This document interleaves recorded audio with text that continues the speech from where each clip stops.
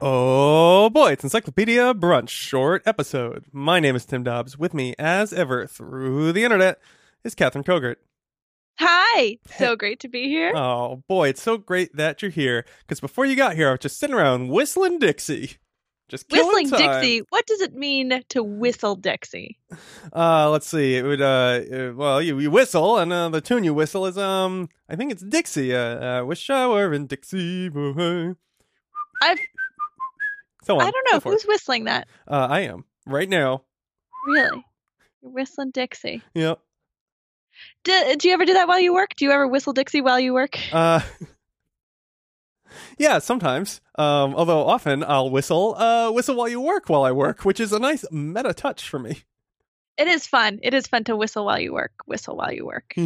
This short episode on whistling. Did you get that, audience? Have you been paying attention? You have all the clues. Catherine, who's our most famous whistler? Michael Winslow. Oh yeah, he's pretty high up there. I would say the top three whistlers: Michael Winslow, R2D2. Oh yeah, Whistler's mother. What? That's just a painting. It's a painting called Whistler's Mother. What about Whistler? The ski resort. Well, if we were to open up to 4, sure. 5, Billy Joel, probably. Was that him whistling, though? Do we know that for sure? That's a good question. Maybe he hired Michael Winslow. Maybe he hired Michael Winslow. You tried to slip that in there on me, huh? How's your cat call? My cat call? Oh, I see. I don't exercise it ever. But yeah, I think I can do a wolf whistle. Yeah, Not bad. I will say I'm not a good whistler as far as like carrying a tune. Like I always get off pitch. I think I've got a pretty good cat call. Really? Yeah. Can I hear it? I practiced it a lot in high school because I was taking back the night, you know? Right, sure. Oh, pretty good. Yeah. Yeah. I think that's better than mine. I've done it a lot of times. And a lot of dudes just coming back from dinner. And ladies. And a few teachers. It's fine. I don't know. Every time we talk about your high school, I just feel like I get a stronger confirmation of like, yeah, I have a strong sense of what Catherine was like in high school. Weird. Just a weird person. Yeah. And really, trying to find and own that weirdness. Good for you. I think I've always been doing that, yeah. I think it never occurred to me to do it any other way. Well, no, you shouldn't. I want to say to all you weird kids in high school, keep doing it. Keep being real weird. Keep being real weird. It'll pay off eventually, I swear to God. Will it? I don't know. Man, I'm working so hard here. I feel that it has. That's true. We're great, obviously. One day you can be on a podcast about whistling. I was taught not to wolf whistle in my home, not only because it has connotations. Yeah, you shouldn't be doing that. Yeah. But also because we grew up with parrots, as eagle-eared listeners may remember. Sure. And you did not want to teach the parrots the wolf whistle because that is a very common thing to teach a parrot. Right. But it's obnoxious. Because it's a cliche thing. Yeah. For a picture now. And it's also like Pretty Bird. Right up there with R2D2. Who's teaching these parrots how to say Pretty Bird? Who's spending all this time complimenting their birds? I mean, it's also just such a non-grammatical way to do it. Like, oh, you're so pretty, bird. Bird, you're pretty. No, I think you're not saying pretty bird to their bird. The thing about pretty bird, well, remember that it's almost questioning. Pretty bird.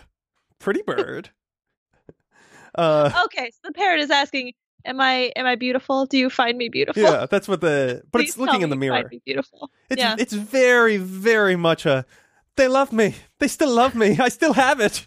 It's very much close up, Mr. DeVille. Yeah. Yeah, I mean, I think, remember that it's a lot like talking to a dog, too. Like, who's a good boy? Like, you just have things you say, and you want to say things. You want to engage with this creature. But, like, right. so you want to give the dog the agency. Right. And are you a good boy? You decide. Who's a pretty bird? There you go. I don't know. I'm not a bird. Well, you keep working at it. You'll get there someday, sister. I'll try not to teach you the wolf whistle. Oh, someone already taught it to you. Oh, no. Yeah, well, that kind of sounds like the other thing I've noticed with birds teaching them noises is that I think people go to whistling a lot because it's very easy for them to pick up. Much like an R2-D2 sound, it's just like, oh yeah, you can just sort of like do variations on this noise. It's quite straightforward. But that's why we taught it to robots. Yeah. Yeah. Well, I mean, okay, really, that is why we taught it to robots. It's a kind of Morse code, really. Yeah, I guess, and then it's a simplified pattern language. Yeah. But yeah, I don't know. We do teach robots to talk in a certain way because of it's easy to just manipulate frequencies. Here's a tone. Oh, it went up and down. Oh, interesting. Good job. Who's a pretty robot? Who has the best sprockets? Oh, you're so shiny and chrome. Yes, you are. And they look at themselves in their own reflections in themselves. I should never have made them mirrored. Yeah. But I found that birds, when they're learning, that they'll get kind of like halfway a lot. Yeah, they'll kind of do this like, oh, you just learned the first half of the wolf whistle, didn't you? Great. Guess I'll sit around and listen to that forever. I don't know. I feel this way about like all parrots or talking birds. Just like, doesn't matter what you're going to teach them. You're just going to have to hear it forever. Yeah. Don't teach them anything. Yeah. Well, keep no. them dumb. I don't want to take that away from them. It's hard. You want to give them agency, but like I don't trust them. I think it's fundamentally. Let them be free. I need to work on my relationship with parrots. Right. I don't trust them. This is me. Yeah. Why would you? Yeah. I mean, what with all that whistling? Bird gonna break your heart. Yeah. I'm walking away. He goes, and I'm like, I've heard it all before. You don't mean it. And he goes, pretty bird. And I'm like, nah, you're not taking the time to understand me. I'm not even a bird. Oh, birds. Bird's gonna break your heart. Yeah, that's true. So you can whistle, but only in sort of prescribed ways. Can you do I would like to get your attention whistle? Like the fingers in the mouth kind of whistle?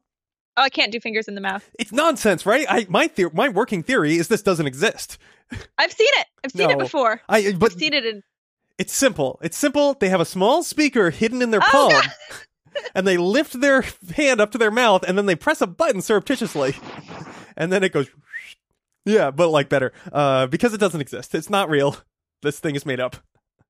We're going to get so many recordings in from listeners. That'd be great, actually. Listeners, send us little videos or recordings of you whistling with your fingers in your mouth. And if you could give us like a tutorial with a CGI, that would be great. I feel like you started to ask for a lot there. Give us any of one of those things. Do you want to detail it again? All right, there's 3 things on the list. Okay. You can give us all, one, or none, preferably more than 0. Okay, but not 2. You can give us 2. Yeah, okay. That's fine. All, 1, none, or 2. But I would prefer 1 or 3. I just like odd numbers. Well, you're a weird kid. Alrighty. So the first thing is audio clips of one whistling with their fingers in their mouth. Get out the old iPhone. The second thing is a video recording of that, so we know that you actually have your whistles in that. The third thing is a CGI rendering of how it works. Right. I want a CGI tongue. I want CGI fingers. Okay, so specific requests to employees who work at Pixar and listen to this. Or DreamWorks, or DreamWorks. Or DreamWorks. Or Disney. Yeah, well, Pixar is owned by Disney. No, not anymore. Really? Separate. Wow. Or I think that they are still owned, but Disney is not. Like, Disney has their own CGI cartoon thing. They separate production studios. Right. Yes. For example, okay, yep, okay.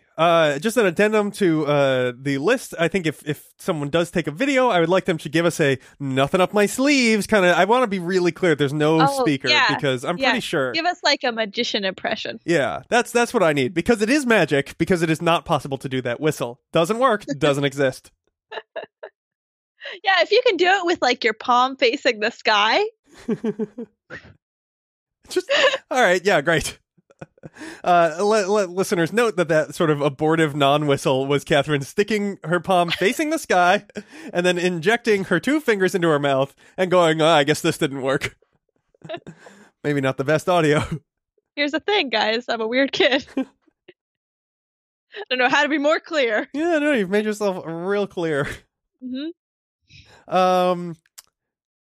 So I guess I feel like real talk, whistling in culture.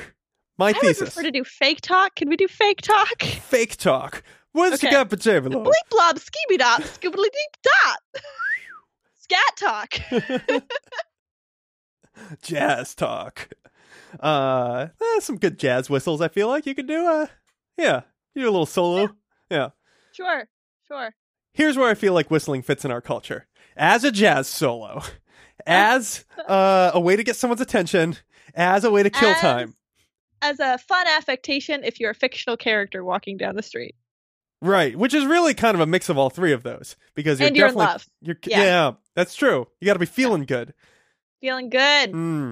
You got to Yeah. you want to You're put it Dick out Van there. Dyke at any time, though. Oh, sure. Let's give him a free pass. The man is always feeling good. Yeah, he is feeling good. Actually, Ready come to to think of it, I'm pretty sure I heard a interview with him where he was dealing with depression. But oh no, that was Dick Cavett. That makes... Oh, okay, yeah. That makes a ton of sense. That dude is somber AF. Cool dude, though. Yeah, definitely. Yeah, depression is a struggle for a lot of people. I think so. Yeah, and I mean, a lot of apparently chipper performance struggle with depression. Yeah, that's true. Yeah. And which I guess is why whistling... Is whistling performative? I feel like whistling is it's almost anti-performative. There's a few spots where it's like, this is for someone else. But for the most part... Because it's so annoying. Because it's so annoying. But like, it's just a thing you want to do to like kill some time and get out there when you're feeling good. Yeah. Yeah. Or to get someone's attention. Right. Feeling tight. Sure. Keeping whistling all night. The nighttime whistling, that's no good. Whistle is a daytime thing. The Stranger Billy Joel song whistle. If that's not a nighttime whistle.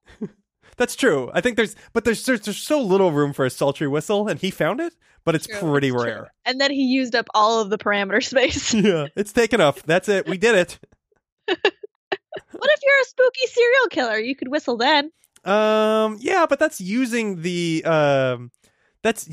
fact that it's a what's the word I want? It doesn't fit. It's using it as a like a juxtaposition. Yeah, sort of thing. This is creepy because this is a daytime thing happening at night. Yeah, that's true. It's true. It's very unlike the Stranger whistle, which isn't a juxtaposition. It's just full on Billy Joel 24/7 all night long. I don't know. I'm starting to feel like Billy Joel is also a daytime thing. Yeah, Billy Joel is 24/7. Yeah. Okay, you know what? That's true. In the middle of the night, he goes walking in his sleep. He goes whistling. Yeah, it all makes sense. And then snapping. Sharp as knives. See you next week. Until then, Catherine Kogut there. Tim Dubs here. Bye. Bye. And one more note for all of you Brunchketeers out there are curious about the ongoing journey of our ambergris episode. We have recovered, we created a new last segment, and that is ready now. So consider re-downloading. For your listening pleasure. Not unlike the epic journey a piece of ambergris goes on as it finally finds its way to someone's perfume bottle. It's in the episode, Tim. It's okay. We don't have to rehash that all. I'm just really enamored by the mysterious journey of our ambergris episode. You are enamored by all of our episodes, and I think it's the engine that just keeps me going. They're great, and for that reason, that is why we both suggest that you go. Yep, I'm lumping you in here, Catherine. We both suggest. I agree. Yeah. Go ahead, delete and re-download because I assume you saved them all in some box somewhere. Yeah, absolutely, like we all do. But and you'll find a special bonus. We made you guys, the listeners who we love, a trailer of Ocean's 14. So get ready. Ambergris episode, new and improved. It's right there in the feed, right where you left it, but it's different. It's grown. It's changed. It has an interesting smell. It's more mature now. Okay. See you guys later.